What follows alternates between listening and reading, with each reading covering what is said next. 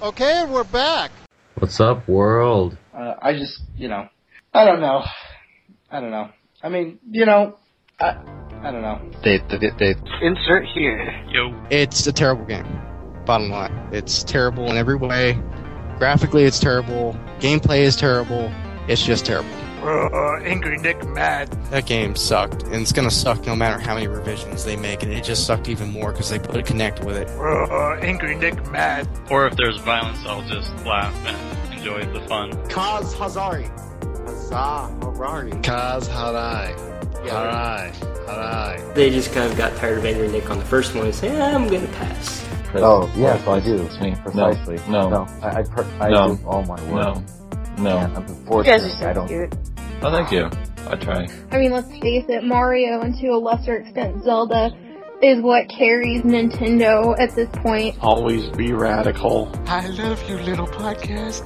You're the bestest thing ever. For the promise of a new Super Smash Bros. And the Zelda game, yes. You will not find a better story presented in any other game genre, in my personal opinion. Like, JRPGs have that. They have that story. That's what the entire game felt like. Oh my god, I want to bang my head into a wall. It's podcast again? Can someone remind me? I thought it was a video game podcast. You're listening to the Game Source Podcast. We're back here at the GameStop Expo 2015. It's Gerald, better known as Yes Elvis Lives. We're here again with the director of Nintendo Quest, Rob McCallum. And of course, we're also here with Robert Conkey, correct? Yep, Robert Conkey. Okay, there. Hey, I got something right. There you go. We're here at the Activision booth, and we're here now looking at Transformers Devastation. So if you can, I know you were talking to Rob at length regarding the game. Licensed games, usually a mixed bag here as far as for the video game industry, but I'm telling you what, Transformer games in the past few years have been really, really solid. So tell us a little bit more about what you have planned for, well, as far as Transformers Devastation. As in just what it's all about? Yeah, absolutely. I mean, because it's something that, because we want to make sure it goes on a lot of gamers' radars, because I know you played for a long time here. I didn't want to stop, but there was a crowd of people that I felt like kind of compelled to kind of hand over the controller. It's an experience. You just got to play it. But here's the official pitch. If you don't know about Transformers Devastation, I don't know how that is, but here's the man, the actual producer of the game, to kind of fill in the gaps. I just want to say this before he comes out of this, he came away from playing this game a lot better than he did Star Wars Battlefront. I'll just say that. Yeah. I wasn't a huge fan of Battlefront, but that's just me. This was a little bit of a saving grace, a little, it kind of perked my interest again in gaming. I wanted to be a gamer again by picking up the controller, yeah. Warms my heart, man. That warms my heart to hear that. So, okay, Transformers Devastation. Third-person action brawler developed by none other than Platinum Games, who, if you have not heard of Platinum Games, they are behind series, really well-known brawler series such as Bayonetta, Metal Gear Rising: Revengeance. We actually have the director from Metal Gear Rising: Revengeance working on Transformers, Kenji Saito. And so this is kind of Alright, the key thing about this game that you're going to notice right off the bat is that it harkens back to the rich history of Transformers.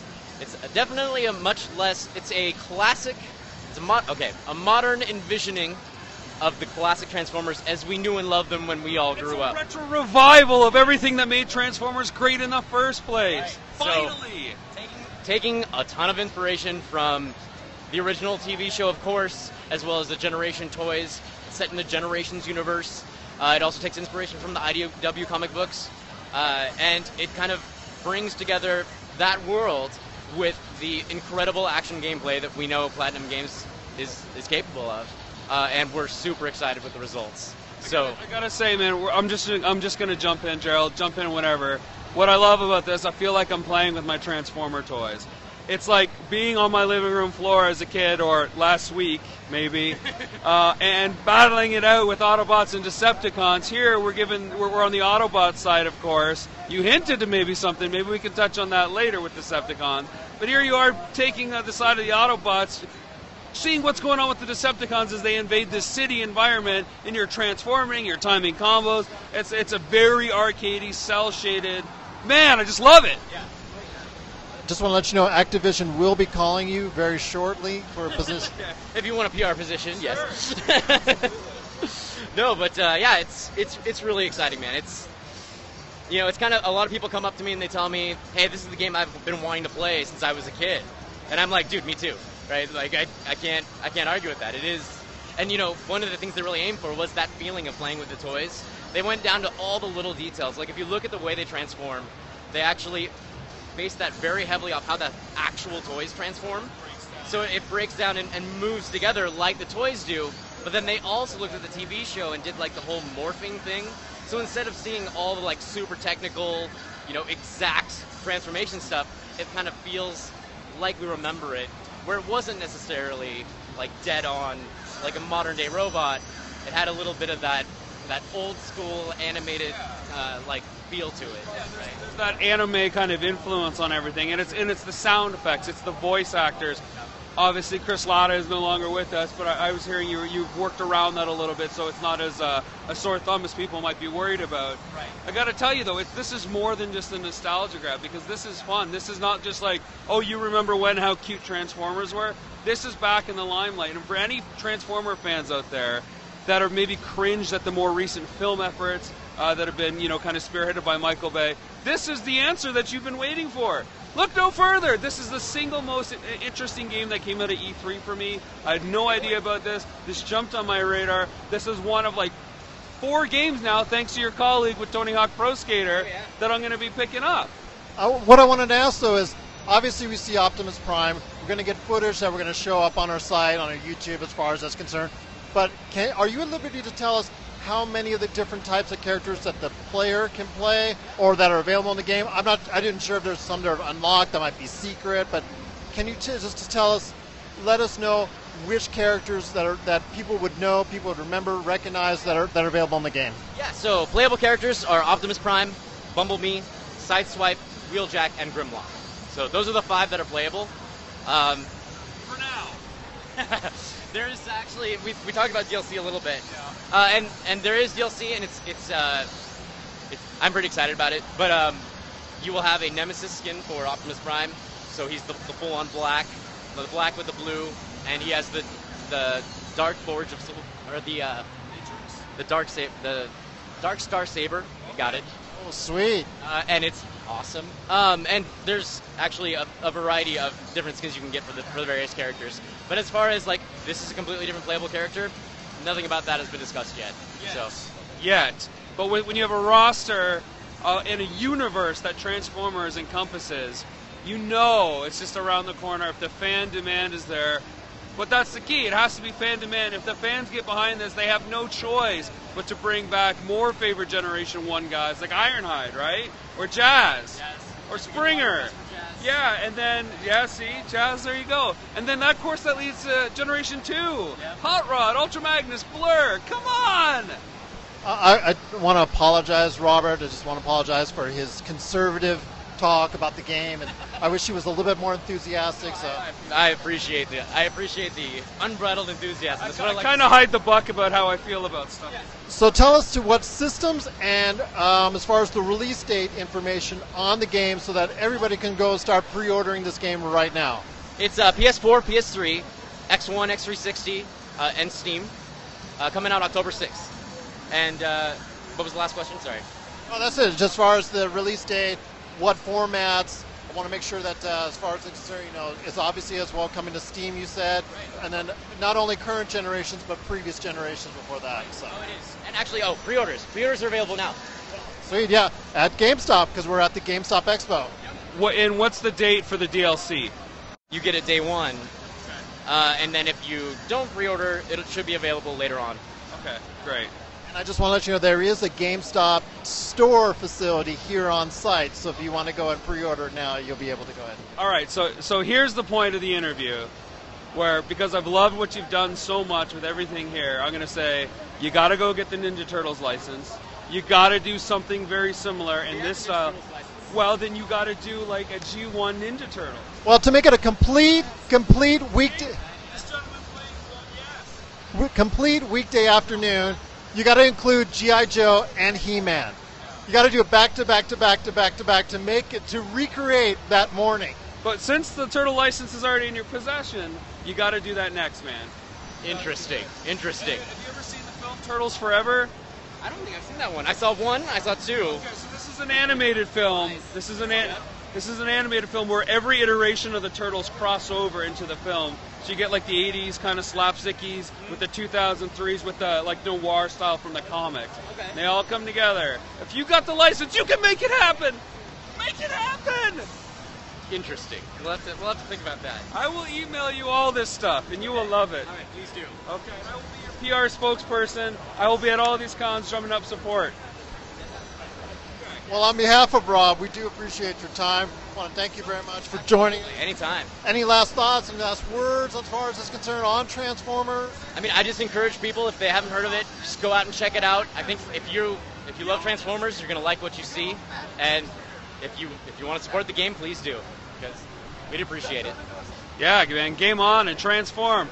Autobots, transform and roll out. There you go. Once again, we're at the Activision booth at the GameStop Expo 2015. We're talking Transformers Devastation, coming soon to a console near you. Someone got the food. Atlas is releasing still like on previous gen, even though I'm current gen and stuff.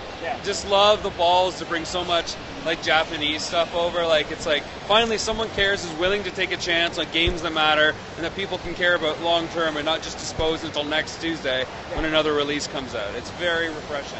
Awesome. Right. Whenever you're ready. Well, I guess we're on. This is what happens when you're on a con. The conversations just start before the gear's ready to roll. We're excited here. Exactly. And once again, it's Gerald, better known as Yes Elvis Lives from YourGameSource.com. We're once again here at the GameStop Expo 2015. I'm here with Angry Nick. I'm here with Rob McCallum, director of the world-famous Nintendo Quest. Maybe one day world famous. It releases next month. I'll give you 60 days, and then you can say that.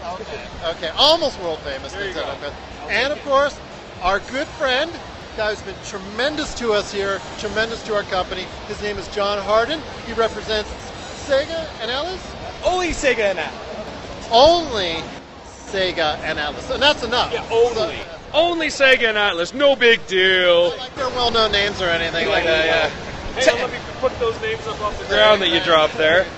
Well, there's a lot of great titles that's coming out. In fact, Michael, one of our reviewers, he's actually reviewing Persona 4, Dance All Night. Awesome. And we know that there's an embargo on that. But he did say... He's winking at me. Yes, that he's digging what he's doing. So, but tell us, when you're dealing with, as far as the games from Sega and Atlas, you're dealing with all these different outlets such as ours and annoying people like Angry Nick over there when he's emailing. What games, what titles are really exciting you for this fall season from Sega and Atlas? We have some really fun stuff coming up. Dancing All Night and Hatsune Miku. We have 2 rhythm games for the month of September, so that's awesome. Get ready to break your thumbs on your handhelds. And that's Miku Mirai Project Mirai DX, which is on the 3DS. So both systems get love for rhythm games. Aaron have that one? I think Aaron has that one. Aaron, I hope you have that one. Well, for review. You should have that one. You'll be asking for that one now. We've got a few reviewers, and we just want to make sure that they're all happy. And right now, what you send us is greatly appreciated. But yeah, more titles. Yeah. Legend of Legacy is really catching my eye. The illustrated, the artwork, everything in it. It's amazing. That packaging just like grabs you. Like I saw it over here with the hard book and the CD cover that you guys are advertising on your banner. It's like I'm not typically like a handheld guy, let alone a handheld RPG in-depth kind of thing. That might change based on that artwork alone. It's so inviting. I want to be engrossed in that world with those characters, given the long-standing history of Atlas, right? And that's something I want to say is when you send us out that information, and you always include that if it does have those special editions, that the pictures are provided, and because it does gain a lot of interest from those hardcore fans. And that's something I think Atlas and Sega really take care of their consumers, the really faithful ones that are willing to go that extra mile for your companies. Do you agree? I do. There's something that we've seen over the years with all of our fans, and especially I think maybe just JRPG fans in general, they really embrace that collector's aspect of games. For so long it's been so hard to find some of these titles, even like as early as 3 years ago. it was still relatively difficult to find some of these titles. Like, maybe one store in your area had like 4 copies on launch day, if you were lucky. And now I think, we're starting to see JRPGs really come around, and they're a lot more pervasive now. But fans still like that tangible aspect to it. So having an art book, having a CD soundtrack, having something else from the game, I think it's just an awesome thing for fans to have. So I'm glad to keep supporting these. I honestly think because we've finally gotten over the technical revolution where we got to push the specs, gamers are coming back to stories, and when they get invested in a JRPG, which is typically longer, sometimes 40 to 80 hours depending on the saga, they get hooked on it, and that's when they're going to want that collectible, that touchstone, that award piece they can put on the mantle that represents their time with that game. And because Atlus, again, such a huge history, they know that they're going to get that collector's edition out of the gate because they know they're going to be in love with that story before they even play, and they know it's going to be worthwhile. Well, and from my personal experience, I've seen like a degradation of like the quality of American titles, some of them, and it's refreshing to see like the JRPGs, kind of revolutionize, the mobile gaming platform and hitting platform games, and it's kind of, at least from my experience playing them, it's exciting to see more and more and more of them being introduced into the North America now. It's kind of funny that you mentioned that, Ike.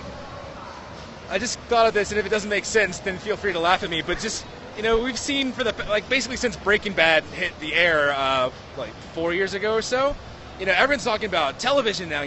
Movies have kind of taken the back burner to these television experiences that last over episodes. They last longer, so you can get into the characters. And I think there's a good parallel there between JRPGs. JRPGs are these long experiences where you can get invested in these characters, and it's just. It's one of those things where if you really put in the time, there's just so much there to be worth it. It's not disposable media anymore. When you get a JRPG, especially from Atlus, you don't need to worry about what comes out next Tuesday. You're going to be set for a month, quality over quantity. And you're right, focus on character development matters. It's worthwhile. I think the fun exception to the rule always is, or the exception maybe that proves the rule, is Etrian Odyssey. We have released a lot of Etrian Odyssey games. I think I'm on my 5th one, if you count Persona Q as an Etrian Odyssey game, since joining Atlus. EO4 was my first one, but we've released a lot of Etrian Odyssey games, but EO4, which is relatively light on story, we've got Untold, which had a little bit of a story that people weren't as down with as we thought, and then EO2U, which just came out in August. We've seen the story kind of grow, and they really focus on that character development too. And even EMD, Mystery Dungeon, which didn't have any story whatsoever, but it was just a fun game because it blended a new genre into it with the Mystery Dungeon stuff. So it's not throwaway in the sense that you were just talking about, but the more recent releases as opposed to Persona 4, which is Persona 5 is coming out in 2015. Persona 4 technically came out in 2008. It's been a while for that one. So you hinted. Go ahead. I was just gonna say.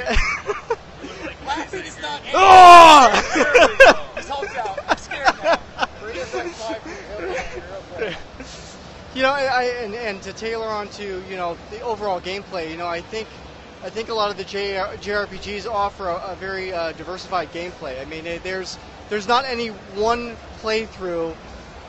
I guess there's just not any one way to play through. You can ultimately achieve sometimes the same ending or multiple endings, but you can do so in different ways. And I think that, that immersion into the game and the plot and then the value of storyline, I think is more greatly valued on those titles than you find, again, in a lot of these, you play, maybe 8 to 10 hours and that's it. You put the game down and you don't pick it up again, Yeah, and that's a really great point too. We've had a lot of games come out recently. The Etrian series, which has always had its cornerstone with being able to customize your character classes, but Dungeon Travelers 2, which again I think is criminally underlooked on the Vita, there's so many ways to play that game because there's so many different character classes.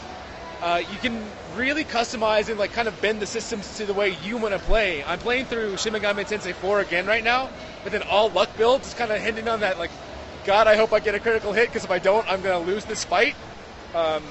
It's just, there's just so many ways to play. Again, that's, I think, one of the other strengths about JRPGs is you can bend the systems to your will. At least when in a great RPG you can. mentioned a lot of great handheld offerings. What are we getting on console specifically? Because like I said, I'm mainly a console guy until I saw some of that artwork over there, which might make me switch my opinion a little bit. What are we getting on the console so I can just spend a whole week, not leave my room? Give me something. Tell us, elaborate. Can't elaborate much on the one that you're probably hitting. Riddle me this. I don't know. Give me something here. Persona 5, of course, coming out this year. It's such a big title for us. Everything's being played super close to the vest. We can't get into a lot of it. And by a lot of it, I mean any of it. Okay. But a console thing you may have missed was Lost Dimension. It was a tactical RPG. Again, Ballista Systems, there's a great review on Paste Magazine that called it the game that we're all going to be talking about 10 years from now. Like, man, no one played Lost Dimension when it came out. Here's why you should have played Lost Dimension. I know Aaron reviewed it, and he thought very highly of it. Yeah, it's just got some weird systems at play. It's part Danganronpa, it's part like Valkyria Chronicles with the tactical RPG elements. He's a huge Valkyria Chronicles kind of guy. I love the strategy RPGs. With Atlas and Sega, you are hearing a little bit more dialogue in dealing with execs there as far as a future possibly with the current generations of consoles? What do you mean? As far as maybe saying, well, this may be down the road, this X title, not saying this certain title or rumors and speculation, basically. Yeah. We all know I can't get into that. One thing I just totally remembered because I'm still kind of adjusting my brain. This is Sega John Harden now, who just remembered that Yakuza 5 is coming out later this year as well. Oh, yeah, there you go. There you go. Point taken. Too many fives going around. Lots of fives. It's the year of fives. Giant 5, Persona 5, Yakuza 5, another 5 game that's only been announced for Japan. And these are the games that are keeping the PS3 as far as strong and still robust, even to this day, as far as the games that primarily your companies that you deal with and that you work with are bringing out. One thing too that again just pops into my mind because I'm terrible at my job. Odin Sphere, Leif Thursier. It's the update or the not update. It's the complete remake of Odin Sphere that we're doing for PS4, PS3, and PS Vita. Okay. Coming out in 2016. I think Japan has their release date announced already. And I think it's really early in the year. I don't know exactly when it's coming out in North America. Hopefully not too much far after that. But 1080p graphics. Game looks beautiful. If you played Dragon's Crown, it's done by Kamitani. This is what I was going to ask you. What can you tell me about a Dragon's Crown follow-up? Odin Sphere. Leaf Racer. Everything that Vanillaware learned from Dragon's Crown, I think, is probably going to show up in Odin Sphere. Cool. It looks fantastic. Hopefully we'll find out more soon about gameplay and everything. It's just, Because I bought every version of Dragon's Crown out there. I loved it so much. I got the collectors, didn't open it, got the digital, and 2 weeks ago I just got the regular single disc. I think Odin Sphere was one of those ahead of its time games. It came out on the PS2 in 2007 or 8, which is 3 years after the PS3 is out. So I just don't think it got a fair shout in the Americas because everyone had moved on to the PS3. But the game is fantastic. Are we getting a physical release on that collector's edition, or is it digital only? I know we're doing physical in the States. We just don't have any information on the collector's edition or anything yet. If I didn't do that, then I've once again done a great job of scooping myself, as I did with Legend of Legacy earlier this year. I do want to touch that on the fact that there's several vendors here at the GameStop Expo. Obviously, GameStop is an important part of the equation for both your companies.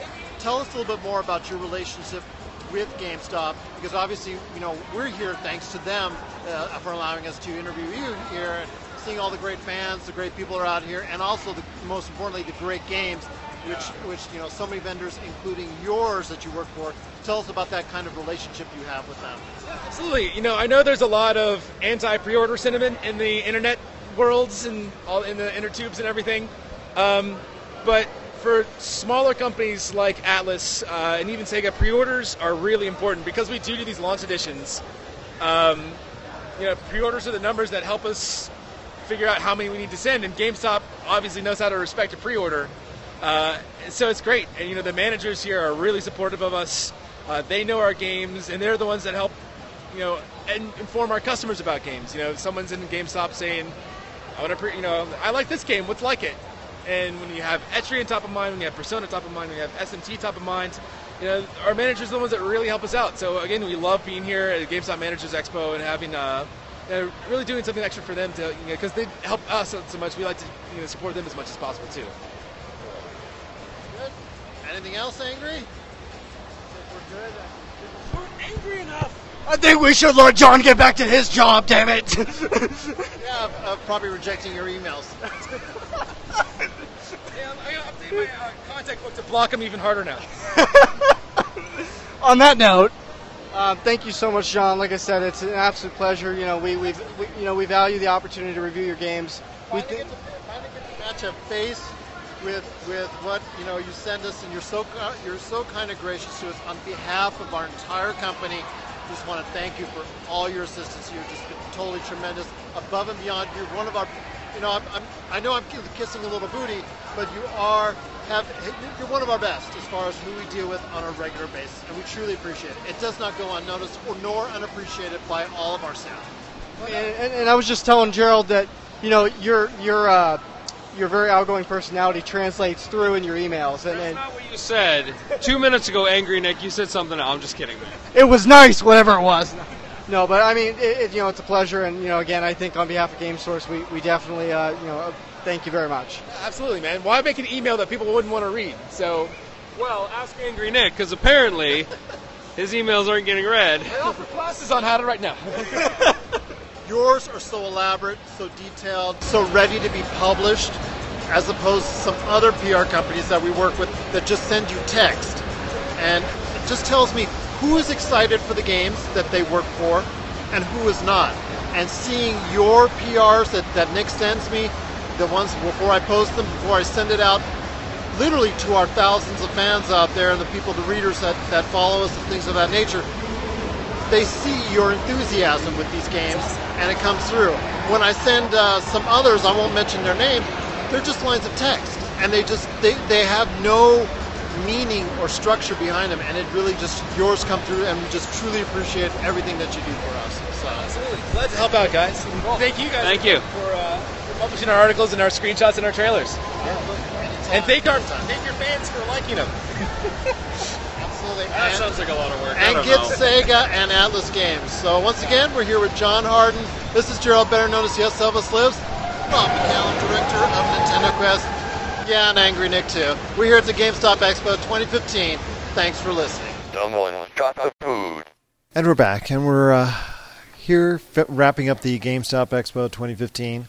Just waiting on the free Star Wars Battlefront PS4 that Rob is going to win. Jay. And Holdover Jay. Back again with Rob McCallum, director of the Nintendo Quest, and then also as well. This is like the intermittent interactive version of Angry Nick here. Who's actually looking a little fatigued, Angry Nick. So, how was your day so far? How was the day as a whole for you? I thought it was pretty good. We had a pretty comprehensive lineup of, I think, more interviews than we had expected to achieve. So, yeah, no, I agree with you. It's quite a few more that we weren't going to have much because they don't send. Yeah, but your idea of much or not much, and my idea of not much. I don't know. I was honestly expecting to have like a new interview every 15 minutes. I thought that's what today was going to be like. One of us would get to play as the other two talk to the person. I honestly expected that all day. That would have been great as well for us, but it just, still was a great day. We still had quite a few... that's not to downplay. We got a lot of gameplay, and that was awesome. Yeah. Dude, seriously, I discovered a lot of games I did not even know existed, and now they're part of the fall buying slate for yours truly. Pretty pumped, to be completely honest. What stuck out in your mind? Oh, man. Battlefront for the wrong reasons. That's one thing I want to hear about. Go ahead. Yeah, tell us a little bit more about you, because I know we had come out of there, and I asked you initially, how was it? And, inverted controls aside, it was just not a good experience for you. What stood out as really being something that was not the case for you? We're not going to be the case for you as far as getting Battlefront. Well, I'd never played a Battlefront game before. I knew what the game was. There's enough, demos out there, and of course it's based on Battlefield, right? So you know what you're in for, and this is just a Star Wars skin. I think part of it is that, how many times have we played the Battle of Hoth? We played Hoth how many times now, and this is, of course, the demo we played, and we're going to get that again in the game, plus all the other familiar Star Wars planets. Sure, we get the Battle of Jakku, which is part of A Force Awakens, and that's great and all, but is that enough content in this shiny package to really have this game last a long time for a guy who, has a history of #PlayWithRob, not having a lot of friends to play with? So to be honest, I don't know, I'm kind of on the fence, but I have it pre-ordered. I may cancel it based on my initial experience here at GameStop Expo. For me, it was solid. I had actually played the beta, and these were just the betas that were used. It was okay, and a good experience, but nothing really that won me over one way or the other. I'm still disappointed by the fact that there are no space battles in the actual Battlefront series, and that seems to be a little bit of a downer for a lot of people, and that if they want to experience the space battles, that they're going to have to play Disney Infinity 3.0. That's what you're saying. There's a lot of space battles in that one, but nothing in this one. I mean, there's X-Wing versus TIE Fighters. Don't get me wrong, but that's all interplanetary. It's more vehicular than space battles. Yeah. So it's kind of a little bit of a letdown there. The action was all right. I still would like to hear more dialogue, and it seemed very scattered as far as the dialogue and or music. As far as being used within the game. Yeah, I didn't hear a lot of music. It felt more like a combat sim than a Star Wars battle. And that's the problem with the Star Wars. You want that gets you pumped, that gets you going, and that would have kept me more involved in the game. Nick, you had a chance to try it out, and along with me, died many times. What happened as far as your experience on Battlefront? Well, I mean, honestly, I think EA hyped it up a lot more than what I think that they should have. I think my experience wasn't necessarily the greatest one. It played very much like most of their other first-person shooter games, except it just was, adapted to, take the Star Wars front instead of a more, military. I don't know. I mean, it was all right. I mean, I'm definitely not going to go out today and pre-order the game. I don't know if it was necessarily adequate enough, at least from what I played. Then again, having played a single level and having repeatedly died, I don't know that I've really played it enough to make a determination at this point. I think it's a little bit too, in the preliminary phase to kind of rule out whether or not it's going to overall be a comprehensive game or not. But at least from my experience, I wasn't really. It was moderate. It was like pretty much any other first-person shooter experience. I'm curious to see what the single-player mode is like and what you can do as a solo player. Like I said, because of my schedule, and most of my friends are on Xbox One, ironically, and I'm on PlayStation, I'm not going to be able to play with them anyway. So if the first single-player campaign is a little bit more forgiving compared to like the typical multiplayer online experience, where if you're not keeping up and you're not the best of the best out there, you're going to have a miserable time. Just kind of what happened for me today. I just felt like the second I appeared, I was getting sniped from across the board and getting killed. And, that's just because people are really good at playing these group co-op games, 20 on 20 or whatever it was. Yeah, right? I was dead like moments sometimes after I respawned. I mean, it wasn't an enjoyable experience for me. I'm more the single-player scenario and campaign is something that would have been much more appealing for me to demo, but the multiplayer experience is not something that I enjoy, so it's not really, I can't really give that a fair rating as far as the game's concerned in the alpha stage. So. And what was more disappointing than that is, because the lines were long and wrapped out, and we appreciate EA for allowing us to go in and have early access to it. We do appreciate it. But, as the lines were so long for that game, the lines were so short for their other games that they wanted to do, that they were, showing to the public, like Plants vs. Zombies, Garden Warfare 2. There was also, a Mirror's Edge Catalyst, and then also Need for Speed, which, nobody there. Nobody. And so they're like their own worst victim of what they've done with the hype promotion. They've hyped it so much, nobody cares about their other games. They're just other products that are going to hit a shelf, and this one will either get loved or hated. And in the case of Mirror's Edge, which was on the fence anyways to even make a sequel, this is, if anybody wants to see the series progress next year when it comes out, it doesn't bode well as far as it's concerned, because even with some type of commercial hype around that time it comes out, it still just does not seem like it has the momentum going in its favor at this point in time. Right. So what else stood out? We went and saw. We had great time at the Activision booth.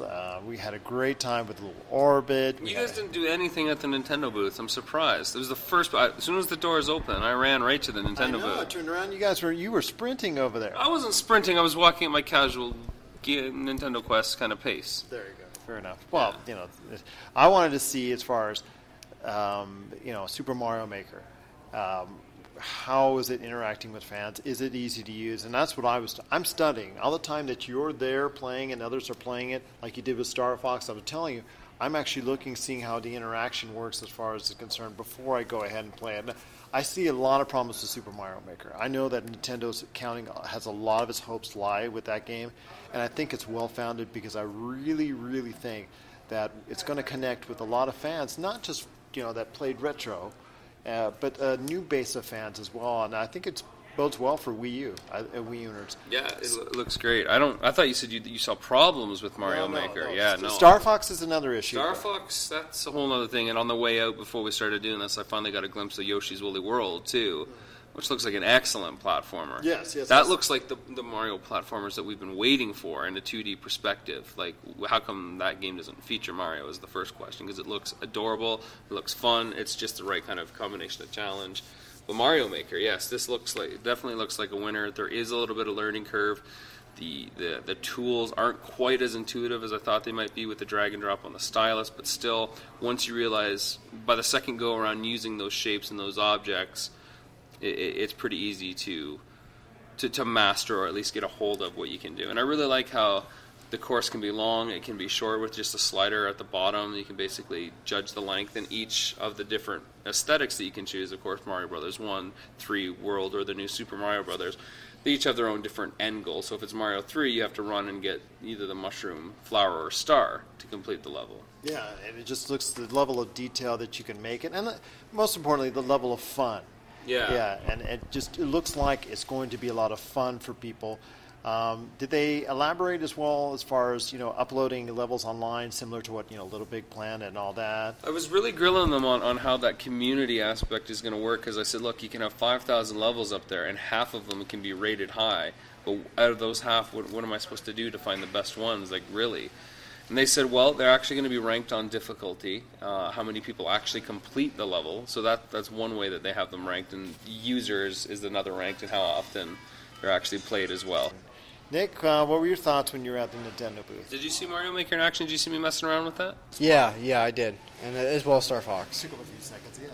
Yeah, and did you get footage of the new Amiibos? Because those are pretty cool to check out. I got some pictures, yeah. Nice, yeah. Photos of those. Cool. They also have the Skylanders Amiibos in there as well. Yep. The Superchargers. So excited for that if you're an Amiibo fan. I know there are quite a few, and it's done very well for them.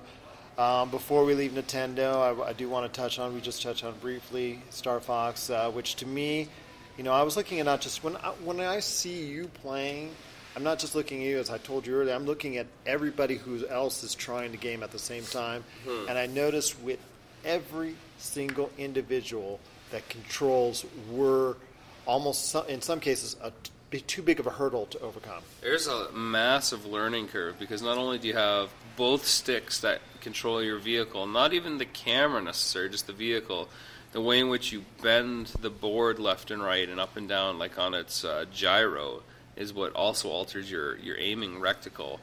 There's a lot going on there. I'm not saying that you can overcome the curve, but this game should come with a bottle of aspirin.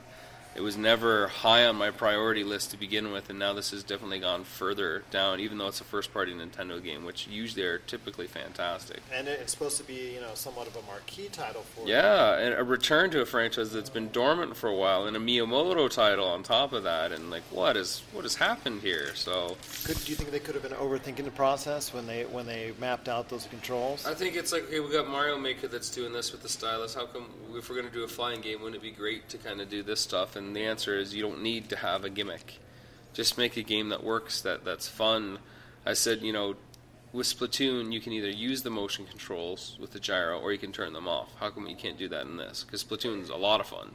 And sure, the more expert players prefer the gyro controls because it's fine-tuned precision, but for a guy like me that just wants to pick up and splat some paint around, I just want to play like a standard video game.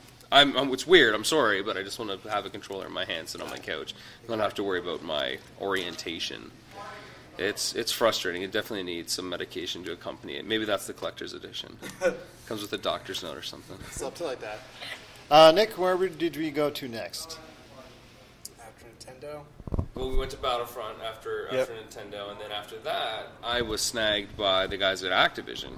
There was Transformers Devastation was like unplayed at the time, and same with Tony Hawk Pro Skater. So we hit them one after another, and that was pretty cool. And that and Guitar Hero Live, all three of those were just like they were just sitting there, like okay, yeah. There was no wait for any of that stuff. Again, everybody was Battlefront. Mario Maker had some lineups, but it wasn't like crazy lineups. It was like one, maybe two people deep. A lot of people just kind of listening to the conversations, but Battlefront was by far the biggest lineup of the entire show. Yeah, Halo 5 had its share. That's true, Rise of the Tomb Raider had its share. Syndicate had a line in the Ubisoft section.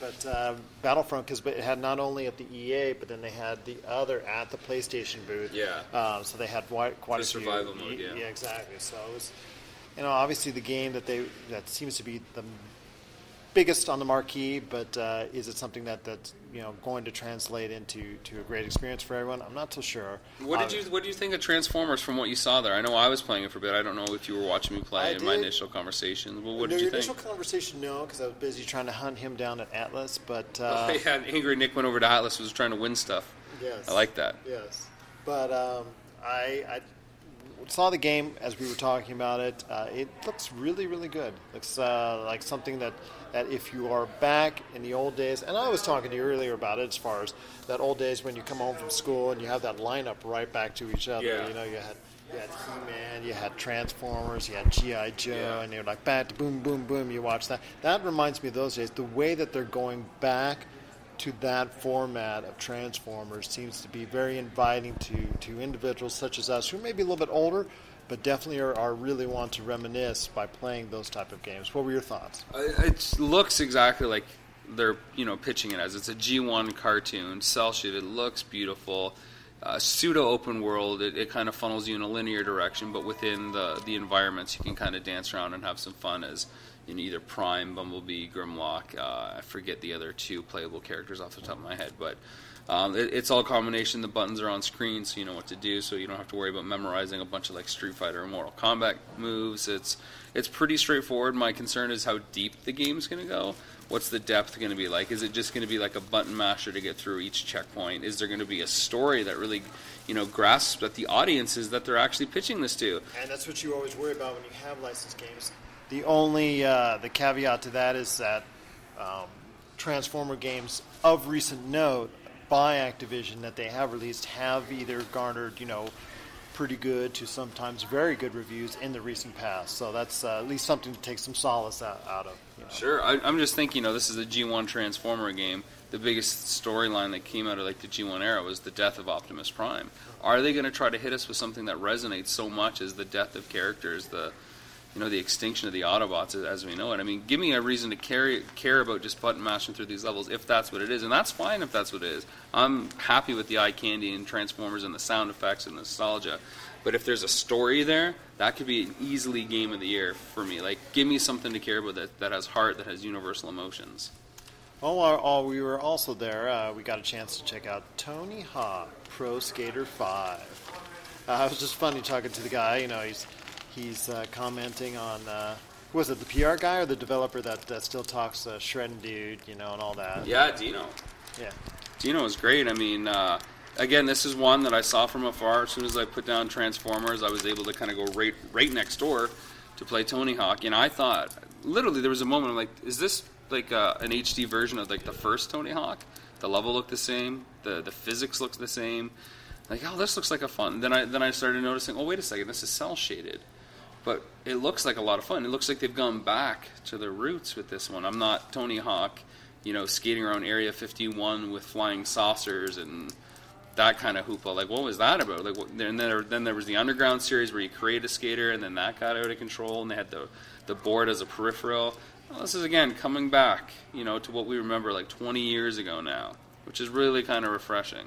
No, absolutely. And it looks like it's I asked about the concerns that a lot of people had when they changed their direction as far as the visuals are concerned so late in the production cycle, because it was a different format, and they seem to be very confident about what they're putting out. It's coming out later this month, and it definitely looks good. Yeah, it's a title that, as far as from what I can tell, is under the radar. Like, the big titles that are coming out this fall are like Metal Gear, which landed not that long ago. I think it was like 2 days ago. Yep. Mario Maker, and like Battlefront. Like, those are like the big ones, basically, that address each system for the fall. Now, there's of course a lot of what I would say B+ or B titles that as well, and some you could say AAAs as well. But Tony Hawk was never appeared on that list for me. I knew it was coming. I looked at the release schedule, but it was just never like, oh, okay, Tony Hawk's there. Now that I play it, it's like, oh, yeah, Tony Hawk's there. Like, now I actually want to sit down and play with this and become king of the skate park one more time. There you go. Nick, what were your thoughts when you saw it? Taking the footage? I've not much ever really historically been a fan of the Tony Hawk series, so I'm not much. But this one's going to change that. Not so much. Yeah, There's not no so much. ride peripheral this time around, so that's a good news. Yeah, but the type of gameplay style mechanics never really much appealed to me. Well, we Transformers though looked. Yeah. I mean, looked as though it could be. I think it could have been fun. When you came back, while we were talking to Dino from Tony Hawk, you were still thinking about everything at Atlas. So what was going on over at Sega Atlas? What was happening at that booth? The good friend John. Because we sat down and talked to Mr. John, yeah. He was giving us a good lineup of. Most of them I can't really rattle off because they have extremely long names. But Yakuza 5, Persona 5, and then there was one other 5, I think. There's Persona Dance All Night, which I know we already have as far as being reviewed. Then Dungeon Travelers 2. Yeah, Dungeon Travelers 2. How'd that work out? So. Well, I'm excited for the Odin Sphere remake, which is by the team that did Dragon's Crown. Yes. Dragon's Crown, huge fan of. I asked about Dragon's Crown too, and they said no, the same guys are doing Odin Sphere remake. You sounded really excited about that. Yeah, man, because Dragon's Crown really brought me back. It's like a Golden Axe D&D kind of side-scrolling, over-exaggerated beat-em-up. It's great, and to know that team, which had a lot of success on that title, which is kind of like, I want to say a glorified indie title, even though it was an Atlas release, had a collector's edition of physical release, and did really well digitally. So the fact that they're going back on a game from the PS2 era that has like a big cult following and bringing it now to current gens, it's a good combo. That, and I think, from what John had communicated, was that it seems like it's good that Atlas is going to continue their focus on the JRPGs and driving those. They know what the bread and butter is, and it's nice to see that they're dedicated to that. Other than Bandai Namco, which does the Tales series, of course, Atlas is the only other one that really cares about the JRPG. I think, and this is broad strokes, the most out of those two. So it's always Bandai Namco and Atlas. And Atlas is always the one bringing, like, things that aren't part of major franchises. They always bring out like 12 different franchises, which is great. So what else that you like? What else appealed to you, Nick? I mean, we were there. You know what was disappointing? And this is the one thing that I wanted to know that you talked about. I know at the intro, I was curious about Lego Dimensions. So we walked over to Lego Dimensions after Atlas. They didn't really have. They had bubbles and toys under glass that were funny, and a video that people could have already seen already, and just it's a shame that we're Disney and Skylanders. Yeah, the guy from Skylanders, he was great talking to us off mic for 20 minutes talking about what the future of the franchise is. Yeah, he says Skylanders Playsets is coming next. He didn't say that, but that's kind of what I'm going to infer that he said was the next big thing. Well, it's just probably completely off the mark, but that's fine. And although we didn't, take a real close look at it, Tomb Raider, Rise of Tomb Raider looks. I'm actually interested in seeing. As a fan of the last, I'll take Uncharted 4 instead. But that's me. Oh yeah, I hands down, of course, Uncharted 4. We did meet the guys from Naughty Dog. Yes, and that was good. That was exciting. But going back to what we were talking about, that was the highlight for you, the autograph from Naughty Dog. Yeah, I know. Well, that's what happens when you got a huge Last of Us fan and an Uncharted fan. You like that game. Ugh. But when you're talking about the Toys of Life series, I want to get back to that real quick. Yeah.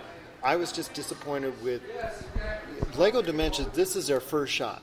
This is their first shot to make. And the release window is like weeks away now. Yeah, and to make an impression. Yeah, okay, this is not PAX, but this is still 10,000 people. Yeah. This is still a lot of. Most importantly, it's the fact that all these GameStop managers are here. Yeah. These are the individuals that could Get them sway. excited about it. Get them excited about it. With so many, like you said, toy properties, You got Skylanders, Disney, Amiibos, and now Lego. Disney was there, Skylanders were there. Why not? Amiibos were there. Show me some packaging. It was Ghost Town over there. Yeah, we saw, I think, the base packaging for the PS4 with Batman on the cover of the Lego Dimensions, and that was it. But, like, what do the individual figures look like? How are they going to be packaged? I mean, we saw these nice bubbles that had the Legos inside. It was basically mashups. You had, like, the Emerald City with, like, sci-fi cop cars. You had the Scooby-Doo guys in the Back to the Future world. But that doesn't really show the customer. No, it doesn't show anything. It shows that someone knows how to play with Lego and build a set and put it on display.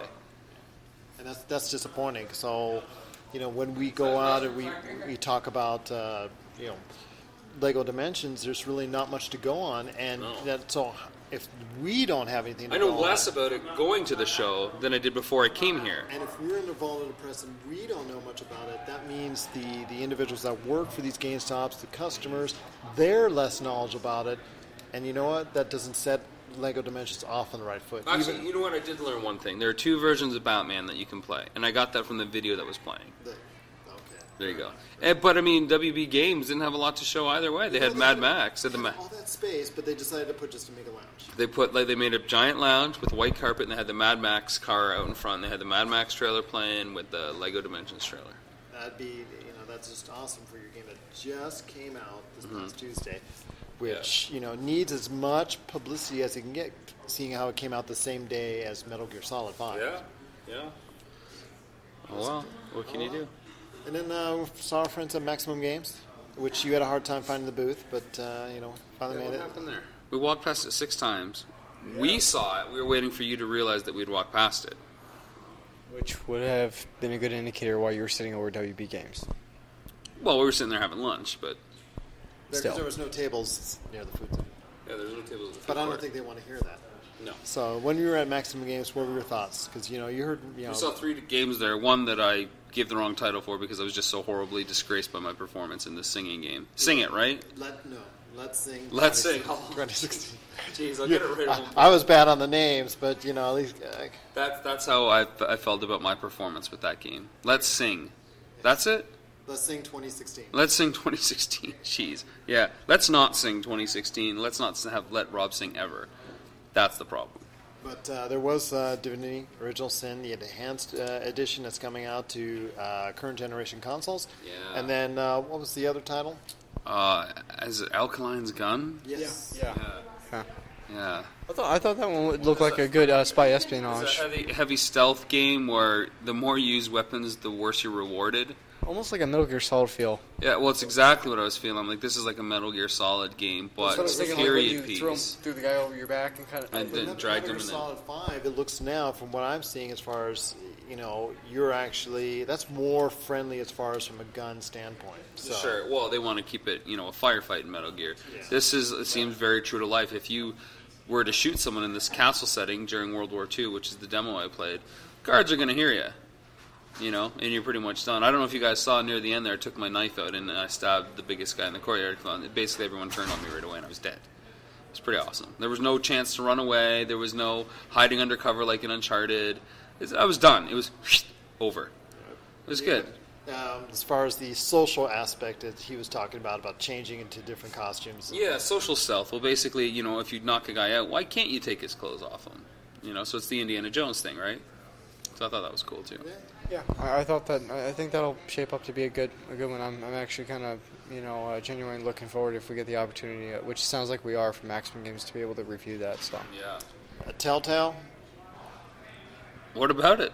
There wasn't much. There wasn't much. Again, this was just basically like a storefront, almost. Like, here are the games that are coming out, right? The Minecraft one, Back to the Future Anniversary, and Walking Dead, or Game of Thrones. They basically advertise all those discs that are coming to retail. So. And that's the thing about where the GameStop Expo is here, and they've been so gracious to allow us to be here. Sure. It just seemed like some of the publishers and developers took it seriously, and some of them didn't. As far as Little Orbit took it seriously. Yeah. Like there's a family-centric dev publisher that is basically on the grounds with their booths, talking to people, talking to families, talking to consumers, talking to managers. It's not just like, look at this video on loop. It was nice. Yeah, and then you have others like, unfortunately, Telltale, which just Same with Bethesda. Bethesda, that was just... Bethesda, here's you can download the app for Fallout Shelter. What is that? Did they even have anybody over there manning that booth? I think it was just self-manning.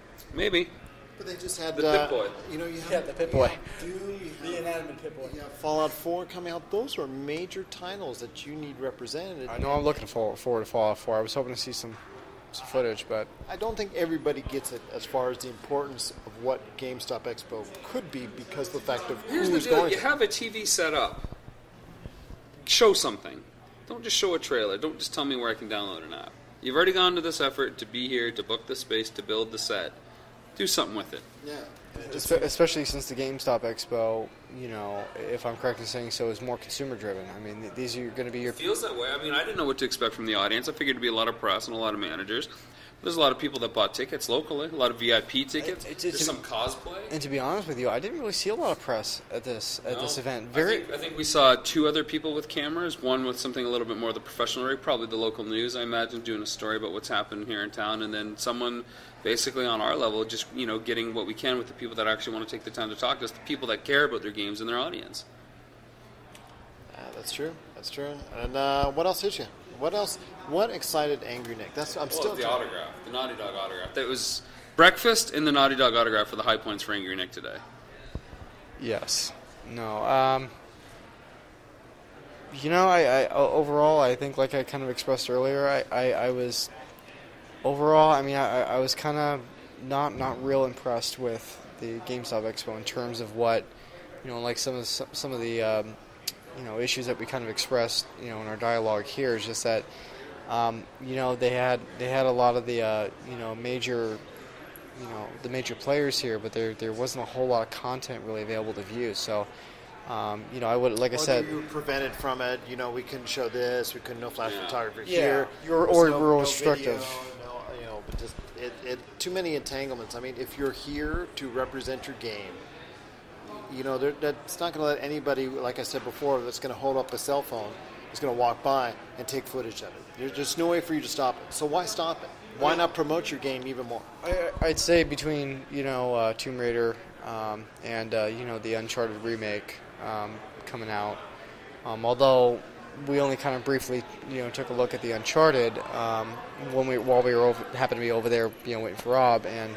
Well, the Uncharted collection, not Uncharted 4. Yeah, no, that's what I was referring to, the Uncharted collection. So it's beautiful. Yeah, it's amazing. And again, although I didn't have the opportunity to really go over and take a real comprehensive look at Tomb Raider: Rise of the Tomb Raider, that is something I'm really actually looking forward to have the opportunity. There's still time. We'll go put on a parka. We are 2 minutes away. When is it? 4:45 or 4:30? I'm not really sure. I thought you said 4:45. Well, let's wrap this thing up. We might have 10 minutes before I could possibly win the Star Wars PS4 bundle, which you'll be holding over Jay. Absolutely, and then I could hashtag play with myself. That sounds wrong. No, I can't do that. Well, I think overall. I think we should just end it now after that. Okay. Yeah, there's not a good follow up after that, but anyway, so yet another conference, yet another expo. Everything we're complaining about is, let's be honest, first world problems. We got to play some games we hadn't played before. That's right. Got to spend a whole day talking about games, talking to people about the games they're doing. Met a lot of people, a lot of good contacts. Hey, it's a positive day. We'd always love it. Everything could have been great. Could have been video and stuff, and if we were to search, we could find things to complain about. So I think we did pretty well today, boys. I think we did as well. I think so too. I agree with Rob. And like I said, it's just great hanging out with you guys. And getting the opportunity. I want to thank again publicly GameStop for allowing us to be here. They were so gracious in allowing us to do that. Even they allowed you to come in. That makes it all the more sweeter.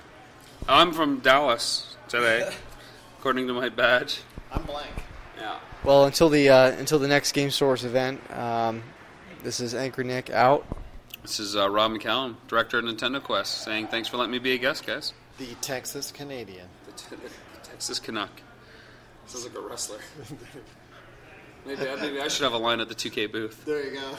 Signed autographs right there. And this is Gerald, better known as Yes Elvis Lives. We thank you for listening. Appreciate it, and have a great day. Do you love games, breathe games, and bleed games? Then this is the crew for you. If you are interested in editorial, podcasting, live events, and exclusive content, make sure to hit us up at info@yourgamesource.com and become part of a team that is dedicated to delivering all the greatest and latest in gaming news and content, all here at yourgamesource.com.